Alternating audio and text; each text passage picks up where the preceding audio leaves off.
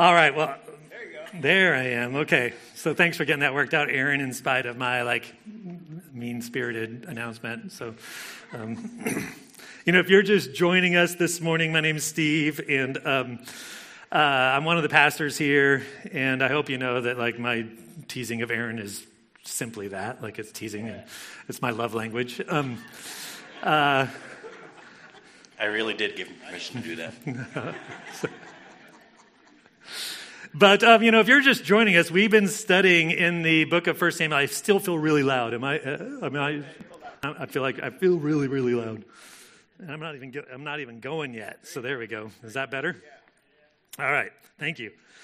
If you're just studying us, we're in the book of 1 Samuel, and we're nearing the end of the book. And over the last several chapters, if you haven't been here for our study, we've been seeing Saul, who was Israel's first king, on this downward spiral where, motivated out of his jealousy for David, out of the bad counsel he was getting from his advisors, out of, his own paranoia and his disobedience to the Lord and God's disfavor upon him.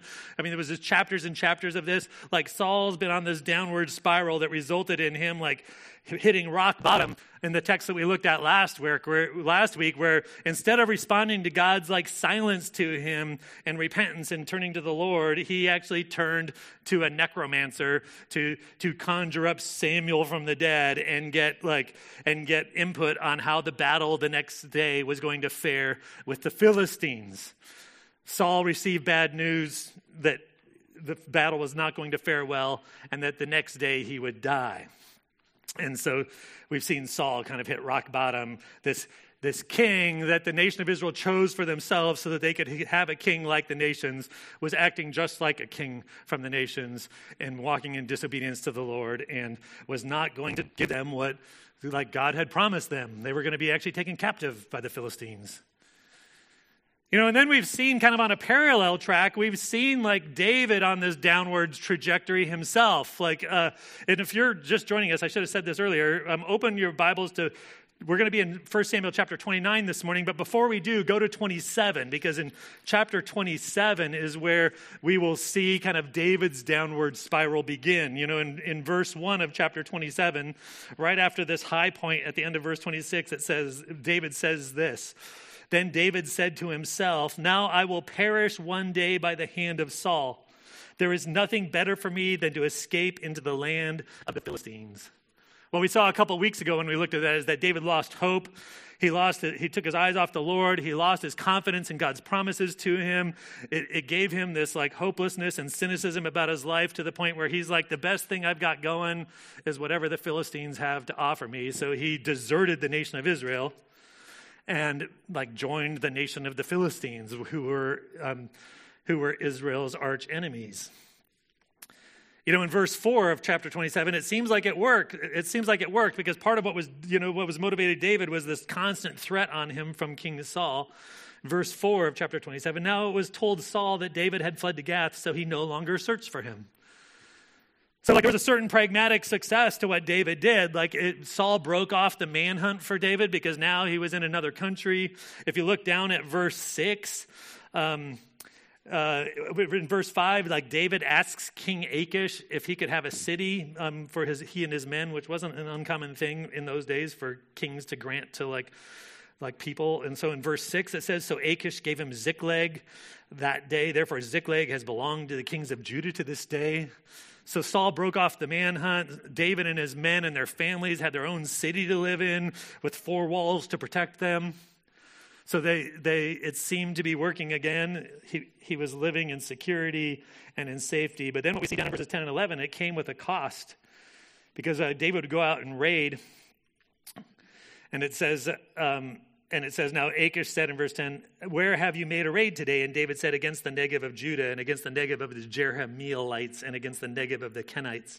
And David did not leave man or woman alive to bring to Gath, saying, 'Lest they should tell about us,' saying, 'So David has done, and so has been his practice all the time he has lived in the country of the Philistines.'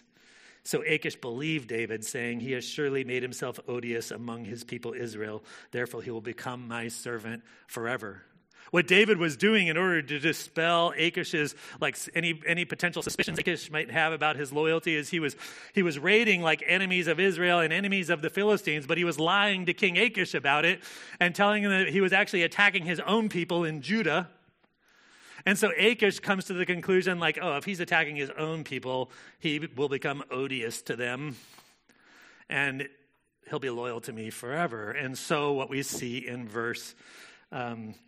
in chapter 28, verse 1, now it came about in those days that the Philistines gathered their armed camps for war to fight against Israel. And Achish said to David, know assuredly that you will go out with me in the camp, you and your men. And David said to Achish, very well, you shall know what your servant can do. So Achish said to David, very well, I will make you my bodyguard for life.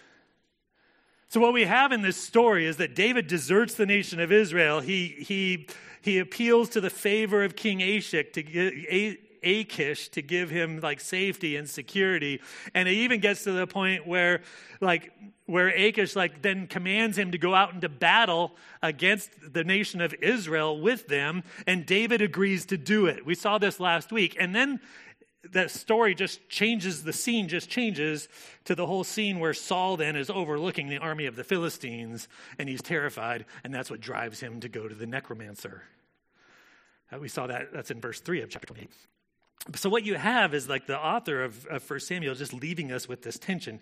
David's been on this downward spiral, and now he's in the treacherous position of joining the enemies of Israel to fight against like his own people.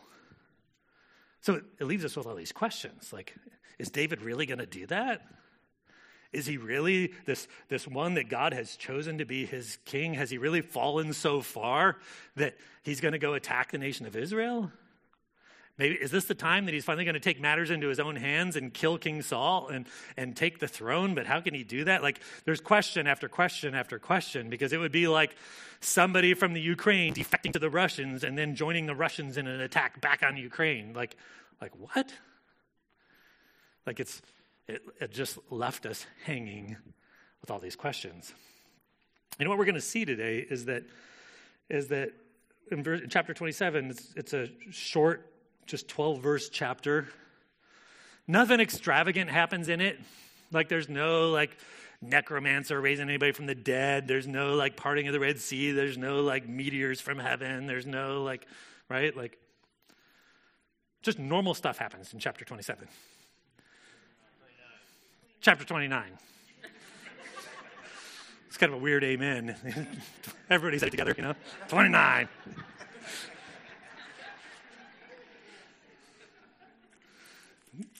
Yeah, 29. Sorry.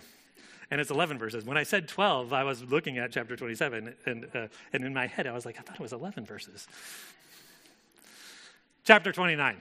I'm glad one of us knows what's going on here this morning. But it's important to see that what transpires here to resolve all the tension that we've been left with in this story. It's important for us to realize that God works most of the time through the normal, everyday happenings of this world, and it's unusual he operates in these extravagant sort of ways that sometimes we kind of come to expect in the Bible, that maybe just through Achish receiving some counsel from his men and acting in accordance with it, maybe God's plans are going to move forward through something as simple as that. And it's important for us to realize this because it's easy for us, I don't know if anybody was, we just had our midterm elections last week. And if you're at all listening to the media, I'm surprised that we're here. Yeah.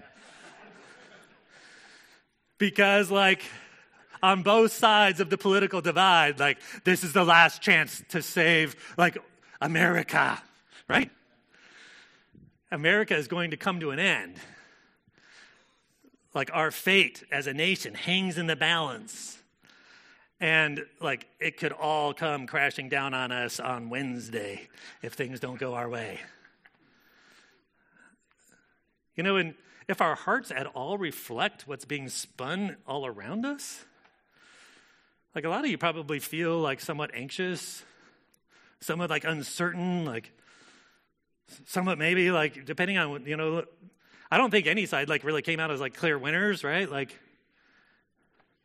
there's probably like some anxiety and worry and whatever it might be in your hearts. If your hearts at all are impacted by what's being spoken all around us, you're probably in this place of insecurity, like, oh, what in the world is going to happen? Is the world going to come to an end? You know, what we'll see in this text, through just God's unseen hand working the circumstances out, is that God is never anxious about the affairs of men, and that there is no scheme of man and there is no failure of his servants that can keep God's plan from moving forward, even through just normal everyday things. In fact, like in the book of Isaiah, in Isaiah chapter 46, like God is speaking to the nation of Israel. And in Isaiah 46, he's talking about those who make gods, like idols, that just fashion them with their hands. And he's kind of mocking them for the ineffectiveness of their idols. And he's mocking the nation of Israel for the ineffectiveness of their idols, that they worship a God who doesn't really do much. And then he says this in Isaiah 46, I think it starts in verse 8. He says, remember this and be assured. Recall it to mind, you transgressors. Remember the former things long past. These ones who make these gods who don't do anything, who have no power and no effectiveness, he calls them transgressors. He says, and remember the things that God's done from long ago. And listen what he says. For I am God and there is no other. I am God and there is no one like me, declaring the end from the beginning and from ancient times things which have not been done. Do you hear that? He declares from ancient times things that haven't been done. He declares the end from the beginning. He goes on, saying, my purpose will be established, and I will accomplish my good pleasure. Calling a bird of prey from the east, the man of my purpose from a far country. Truly I have spoken, truly I will bring it to pass. I have planned it, surely I will do it. Like God does not sound at all insecure here. Right? In fact, when he talks about calling a bird of prey from the east, he's talking about the Assyrian armies and how he's going to bring the Assyrian armies down on the nation of Israel in judgment. And the king of Assyria, who is like the king of the greatest superpower of the day, is just like God's bird of prey that he sends out like hunting, like a falconer. Like God is not insecure about the outcomes of any election. He's not insecure about the fate of any nation. He's the one that controls all things and declares the end from the beginning. And there is nothing that can interrupt his like purposes of like redemption and rescue and restoration and bringing this world back to where it should be in his like servant Jesus Christ. And we're just going to see that happen in some really normal ways this morning. So why don't you stand with me? I'm going to read verses 1 through 5, I think it is, if I'm in the right chapter. And then we'll pray, and then we'll get into it together. It says this. Now the Philistines gathered together all their armies to Aphek, while the Israelites were camping by the spring, which is in Jezreel. And the lords of the Philistines were proceeding on by hundreds and by thousands, and David and his men were proceeding on in the rear with Achish. Then the commanders of the Philistines said, what are these Hebrews doing here? And Achish said to the commanders of the Philistines, is this not David, the servant of Saul, the king of Israel, who has been with me these days, or rather these years, and I have found no fault in him from the day that he deserted to me to this day? But the commanders of the Philistines were angry with him, and the commanders of the Philistines said to him, make the man go back, that he may return to his place where you have assigned him, and do not let him go down to the battle with us, lest in the battle he become an adversary to us. For with what could this man make himself acceptable to his Lord? Would it not be with the heads of these men? Is this not David, of whom they sing in the dances, saying, Saul has slain his thousands, and David his 10,000s? Let's pray. Father, I thank you for your word, and I thank you for your grace and your mercy and your sovereignty in this world, that no one can thwart your plan, and that you declare the end from the beginning, and you accomplish your purposes, and you do that individually for us, and you do it like nationally and for us as a church. And so I just pray that you would help us to like just recognize your greatness and be able to rest in your sovereignty this morning. Just pray these things in Jesus' name. Amen. In verse 1, we kind of went through this whole drama of how, David got himself into this really, really difficult situation. And interestingly enough, the story we saw last week where Saul went into the necromancer happens chronologically after this story, because chapter 29, verse 1 says, "Now the Philistines gathered together all their armies to Aphek while the Israelites were camping by the stream which is in Jezreel." You have to understand the geography in order to understand what's going on here, but Gath, which is where Achish was king of, the city of Gath, and then the Philistine cities all around him, were mustering their armies, and they were mustering their armies in the region of, what was it called? Aphek, Achish, Aphek, all sounds the same. They were mustering their armies in Aphek, which is about halfway between Gath, where Achish is from, and where in the Jezreel Valley, where Saul was with his armies, where we saw them camping on the opposite sides of the Jezreel Valley, facing each other off last week. So what if this was like a TV series, or people don't watch TV anymore? I found that out. A streaming show. When this chapter, verse 1 would say, 3 days earlier. Okay, so we're jumping back in time now. And we're jumping back in time to when the armies of Philistia are marching towards the battle with the Philistines. With the Israelites. And David, and we're presented with this scene where all of the ranks and all the companies of the Philistines are marching in front of their commanders. There's this surveying of the troops as these organized and opposing military units go walking by. And because David and his men were Achish's bodyguards, they were taking up the rear with Achish. And so as the commanders are looking on, they see all of their armies, and then they see this whole band of 600 Hebrew people.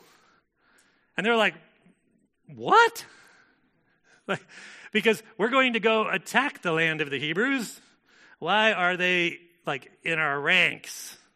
Kind of a normal response, right? It seems like an unusual thing to them. And so they asked that question to King Achish. And then in verse 3, we have Achish kind of make a blunder here, because apparently the Philistines just recognized them as Hebrews, but didn't really know who they were. It was just this company of Hebrews. And then Achish says, "Oh, these aren't just any Hebrews.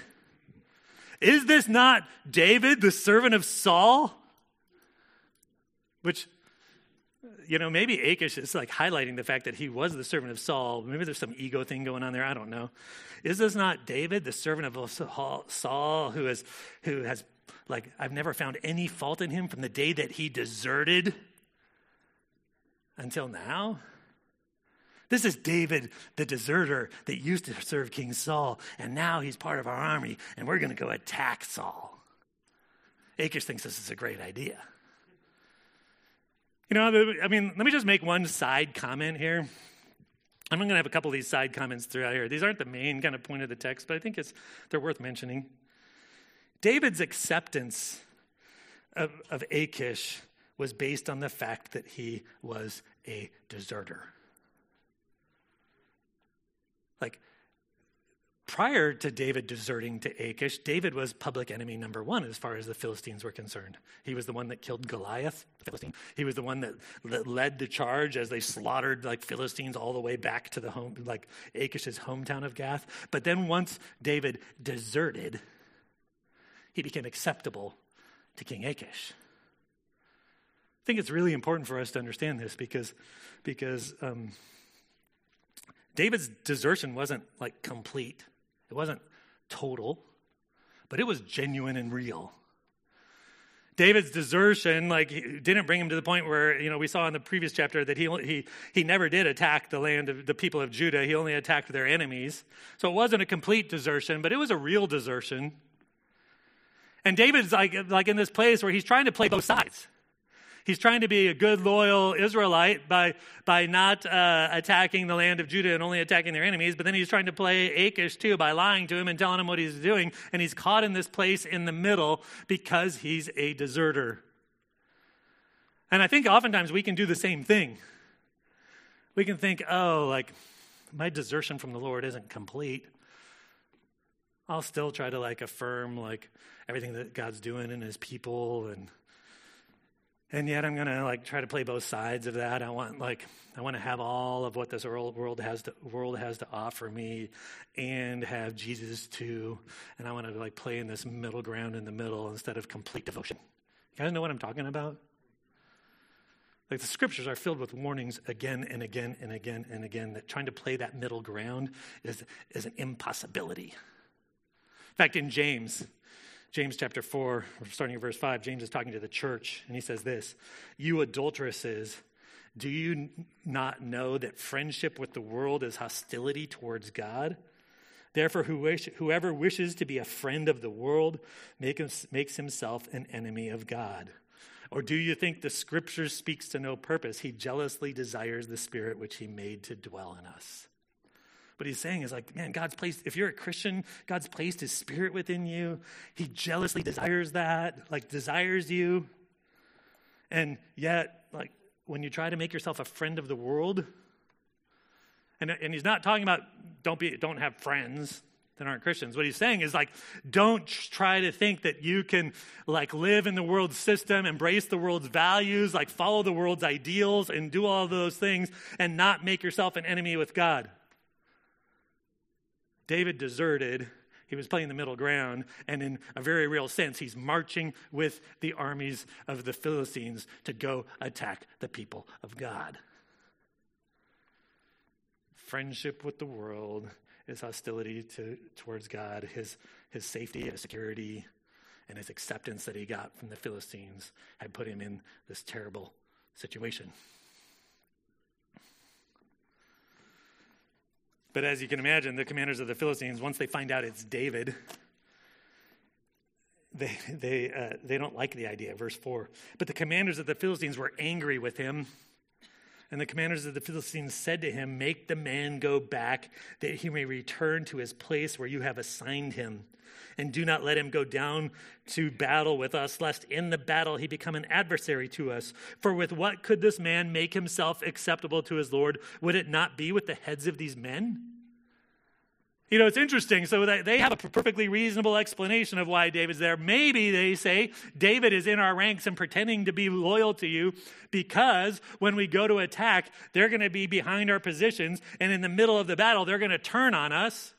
Because if David showed up to King Saul with a wheelbarrow full of Philistine heads and the heads of all the leaders of the Philistines and dumped them at Saul's feet, maybe that would patch things up between him and Saul.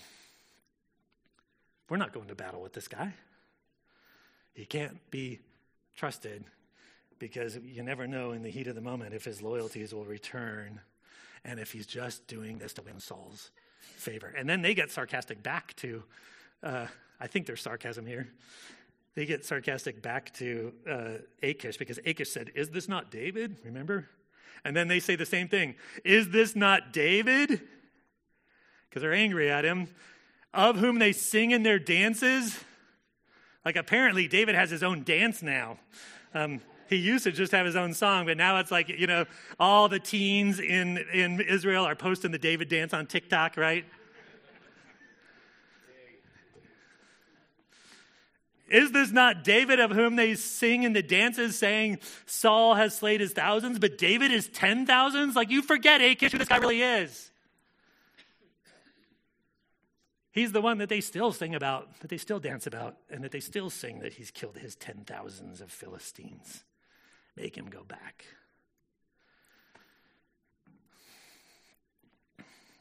It's completely sensible counsel to King Achish.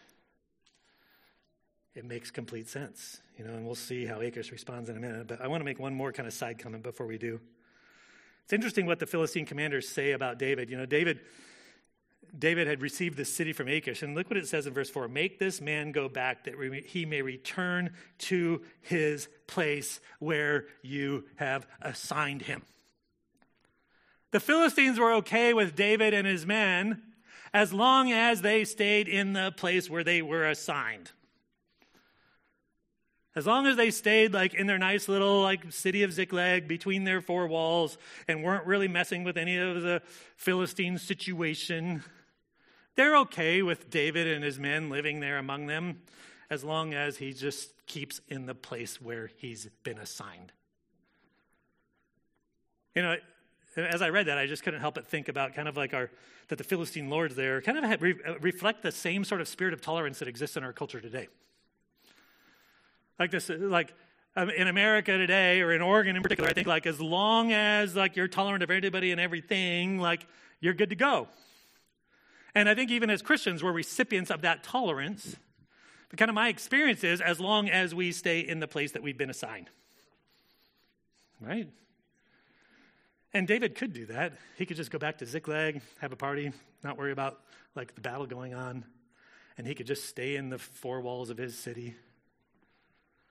The problem is, as God's people, it's not what we're called to.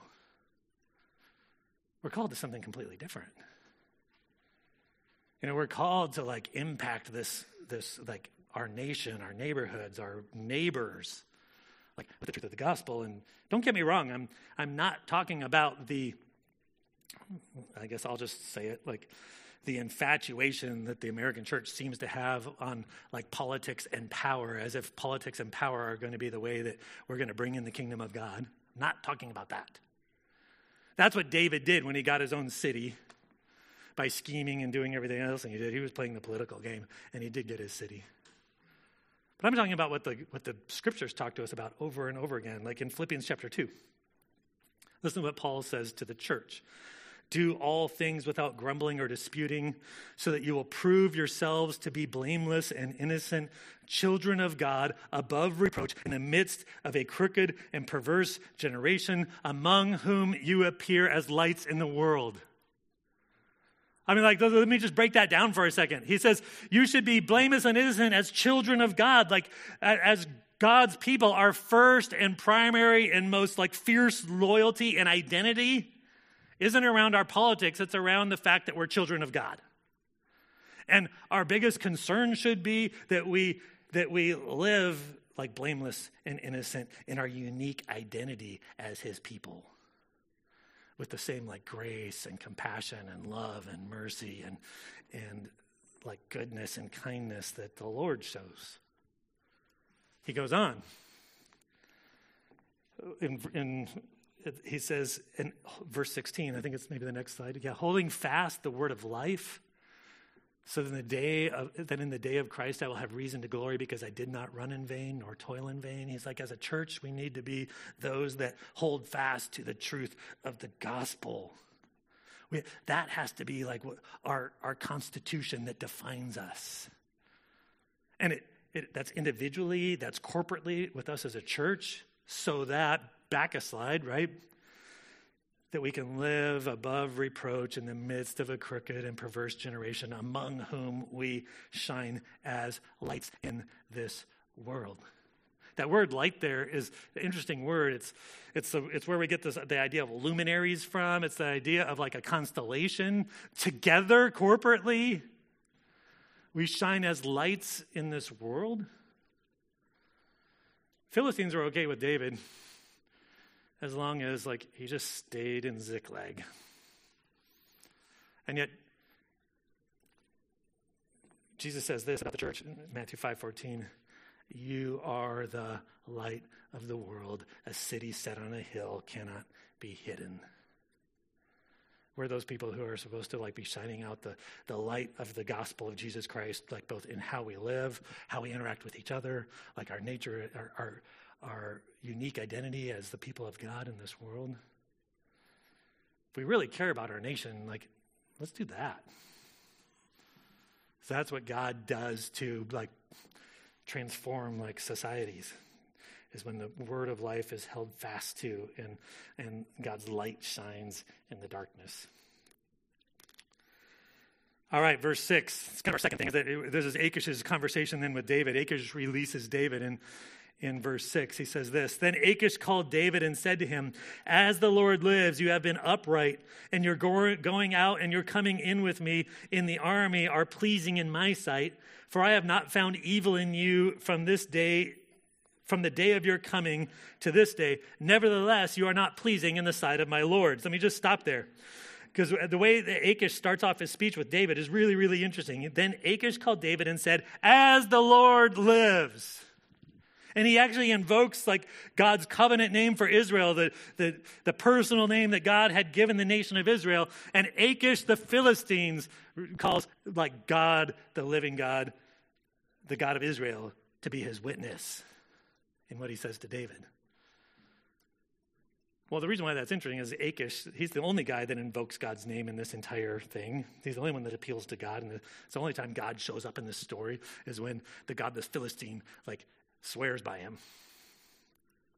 But the other interesting thing about it is that it's the exact same words that Saul used when he was swearing to the necromancer in the chapter before, when the necromancer says, "Oh, I can't conjure up Samuel from the dead because King Saul had made it illegal," not knowing she was talking to King Saul. And Saul said, "As the Lord lives, you won't suffer any like consequences from this."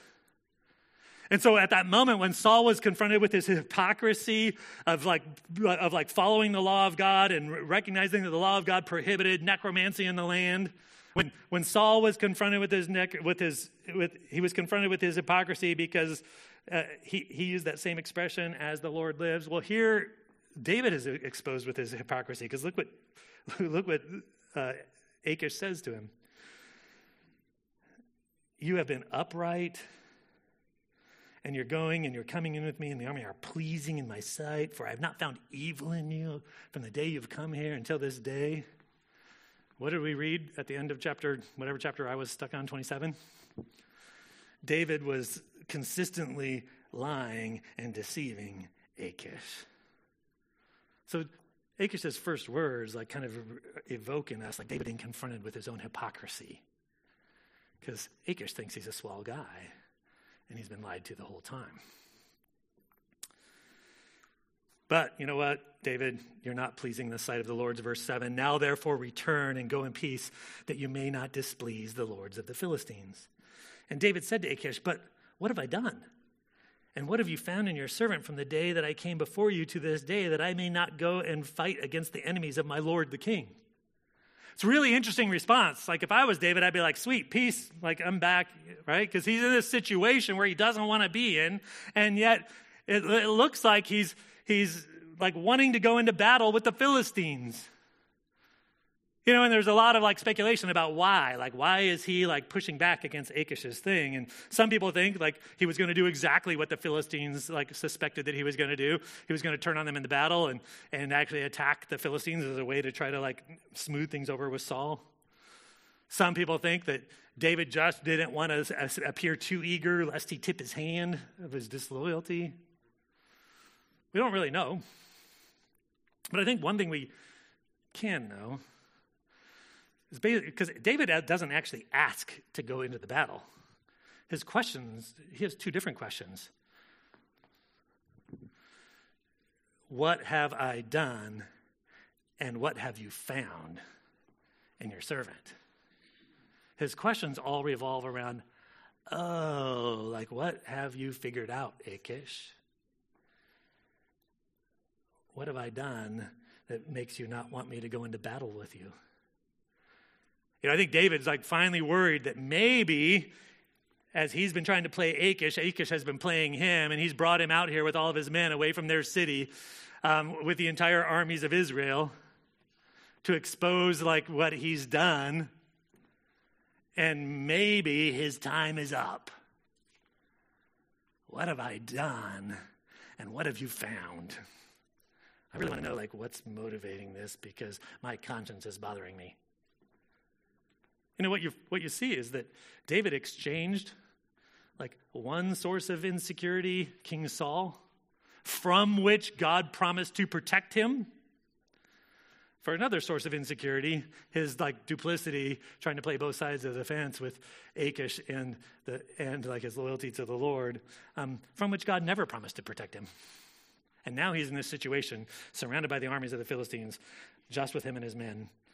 And he wonders what Achish has found. It's a terrible place to be. In fact, David, I think over the course of his life, probably through circumstances like this, learned that he doesn't want to be there. In fact, this is all over in the Psalms, but here's just one sample, Psalm 141, 8 and 9. He says this, "For my eyes are towards you, O God the Lord. In you I take refuge. Do not leave me defenseless. Keep me from the jaws of the trap which they have set for me, and from the snares of those who do iniquity." At that point in his life, David was able to say, man, Lord, I look to you, so don't leave me defenseless. Rescue me from this trap that people are laying for me. But at this point in his life, he's been spiraling downwards in disobedience to the Lord. It hasn't even mentioned the Lord in any of his previous, this chapter and the chapter before. And he just keeps his downward spiral. And now he's left here potentially exposed. Verse 9, but Achish answered and said to David, "I know that you are pleasing in my sight like an angel of God." Seems weird. "Nevertheless, the commanders of the Philistines have said he must not go up with us to the battle. Now then, arise early in the morning with the servants of your Lord who have come with you. And as soon as you have arisen early in the morning and have light, depart." So David arose early, he and his men, to depart in the morning to return to the land of the Philistines. And the Philistines went up to Jezreel. Pretty simple response. Achish keeps doubling down on his affection for David. "Oh, you haven't done anything, David. You're like an angel of God. Never have you done anything against me. It's just the Philistine lords don't trust you, so just head on back." And so David does. He heads back. Now, this is what brings us to it seems relatively unspectacular. All right, let's end on that. But what we're seeing here is God's doing something really significant here. For one, he's rescuing David from his own stupidity. And in fact, David hasn't returned to the Lord yet. David hasn't hit rock bottom yet. David's going to do that in the next chapter. I think it's in verse 6. In the next chapter, David hits rock bottom, and then finally David turns to the Lord, and then the Lord begins speaking to David, and things turn. But it hasn't happened yet. But God rescues David from his own stupidity and his own unfaith and his own hopelessness and his own cynicism, completely apart from David having to do anything. You just see God's grace and his mercy and his compassion upon David. But it's even more than that. He didn't just rescue David. God was advancing his redemptive plan. God had declared that David would sit on the throne. God had declared that he would put him in there. God had declared that the next day he was going to kill King Saul. God was doing all sorts of things to protect David here. David went back to the land of the Philistines. They're all going the wrong direction, and the Philistines went to Israel. On the day of the battle, when Saul wakes up after the necromancer incident, God is going to bring judgment upon Saul and upon his house, and Saul and his sons are going to die. And David's going to be miles away during it all. He's protecting David's reputation as not having to go up against battle to the Lord. He might be protecting David's life because after the Philistines kill King Saul, the next thing that probably they'd want to do is kill the heir apparent to the throne. David is still walking in disobedience here, and yet God shows mercy to him. But he shows mercy to his redemptive plan because it's in David that he promised to bring a descendant who would one day sit on the throne. The invisible hand of God for rescue and redemption cannot be thwarted by the schemes of men or by the failure of his servants. The early church, again, that's all through the scriptures too. What you see, one of the things you see happening here is God's doing all that is in Proverbs 21. Proverbs 21 says this: "The king's heart is like channels of water in the hand of the Lord. He turns it wherever he wishes." you're at the beach and you're making a little sand castle thing, and there's a little channel of water going through, and you're just like, and you make it go the other way, right? Kings of the nations, like God can just do that with their heart and direct the kings wherever he wants them to go. That's what he did with Achish. He just causes this normal counsel coming to Achish, who makes a normal, rational decision, and God saves David through it all. King Nebuchadnezzar, during his day, he was the king of the Babylonians. He reigned in Babylon, and he was the greatest king of the greatest superpower of the day. And this is what King Nebuchadnezzar says in Daniel chapter 4, verse 1. He's speaking, Nebuchadnezzar, the king, to all the peoples, nations, and men of every language that live in the earth, may your peace abound. He's making this decree.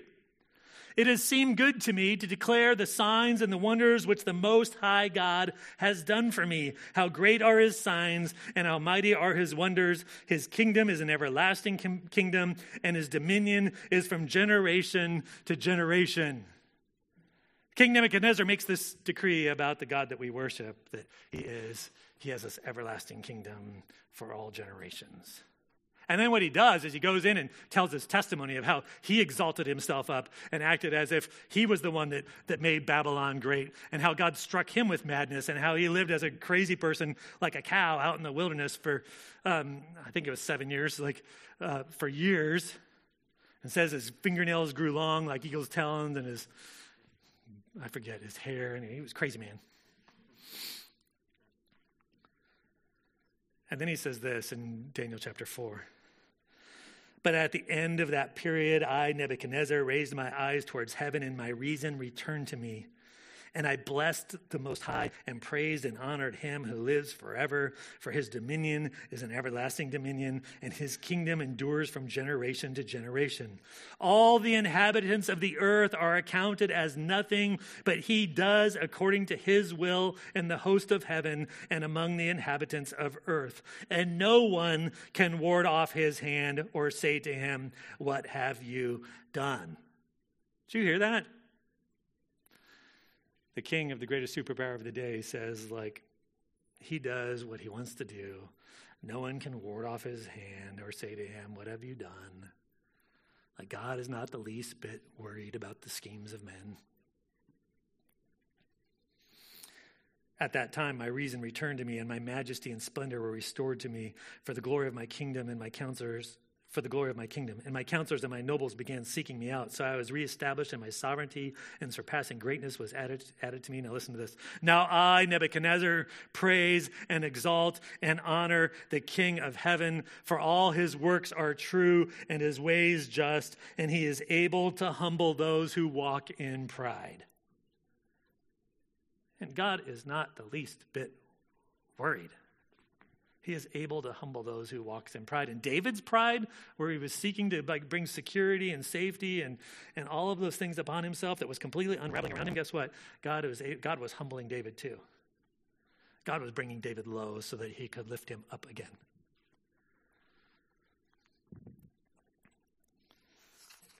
The story doesn't end there.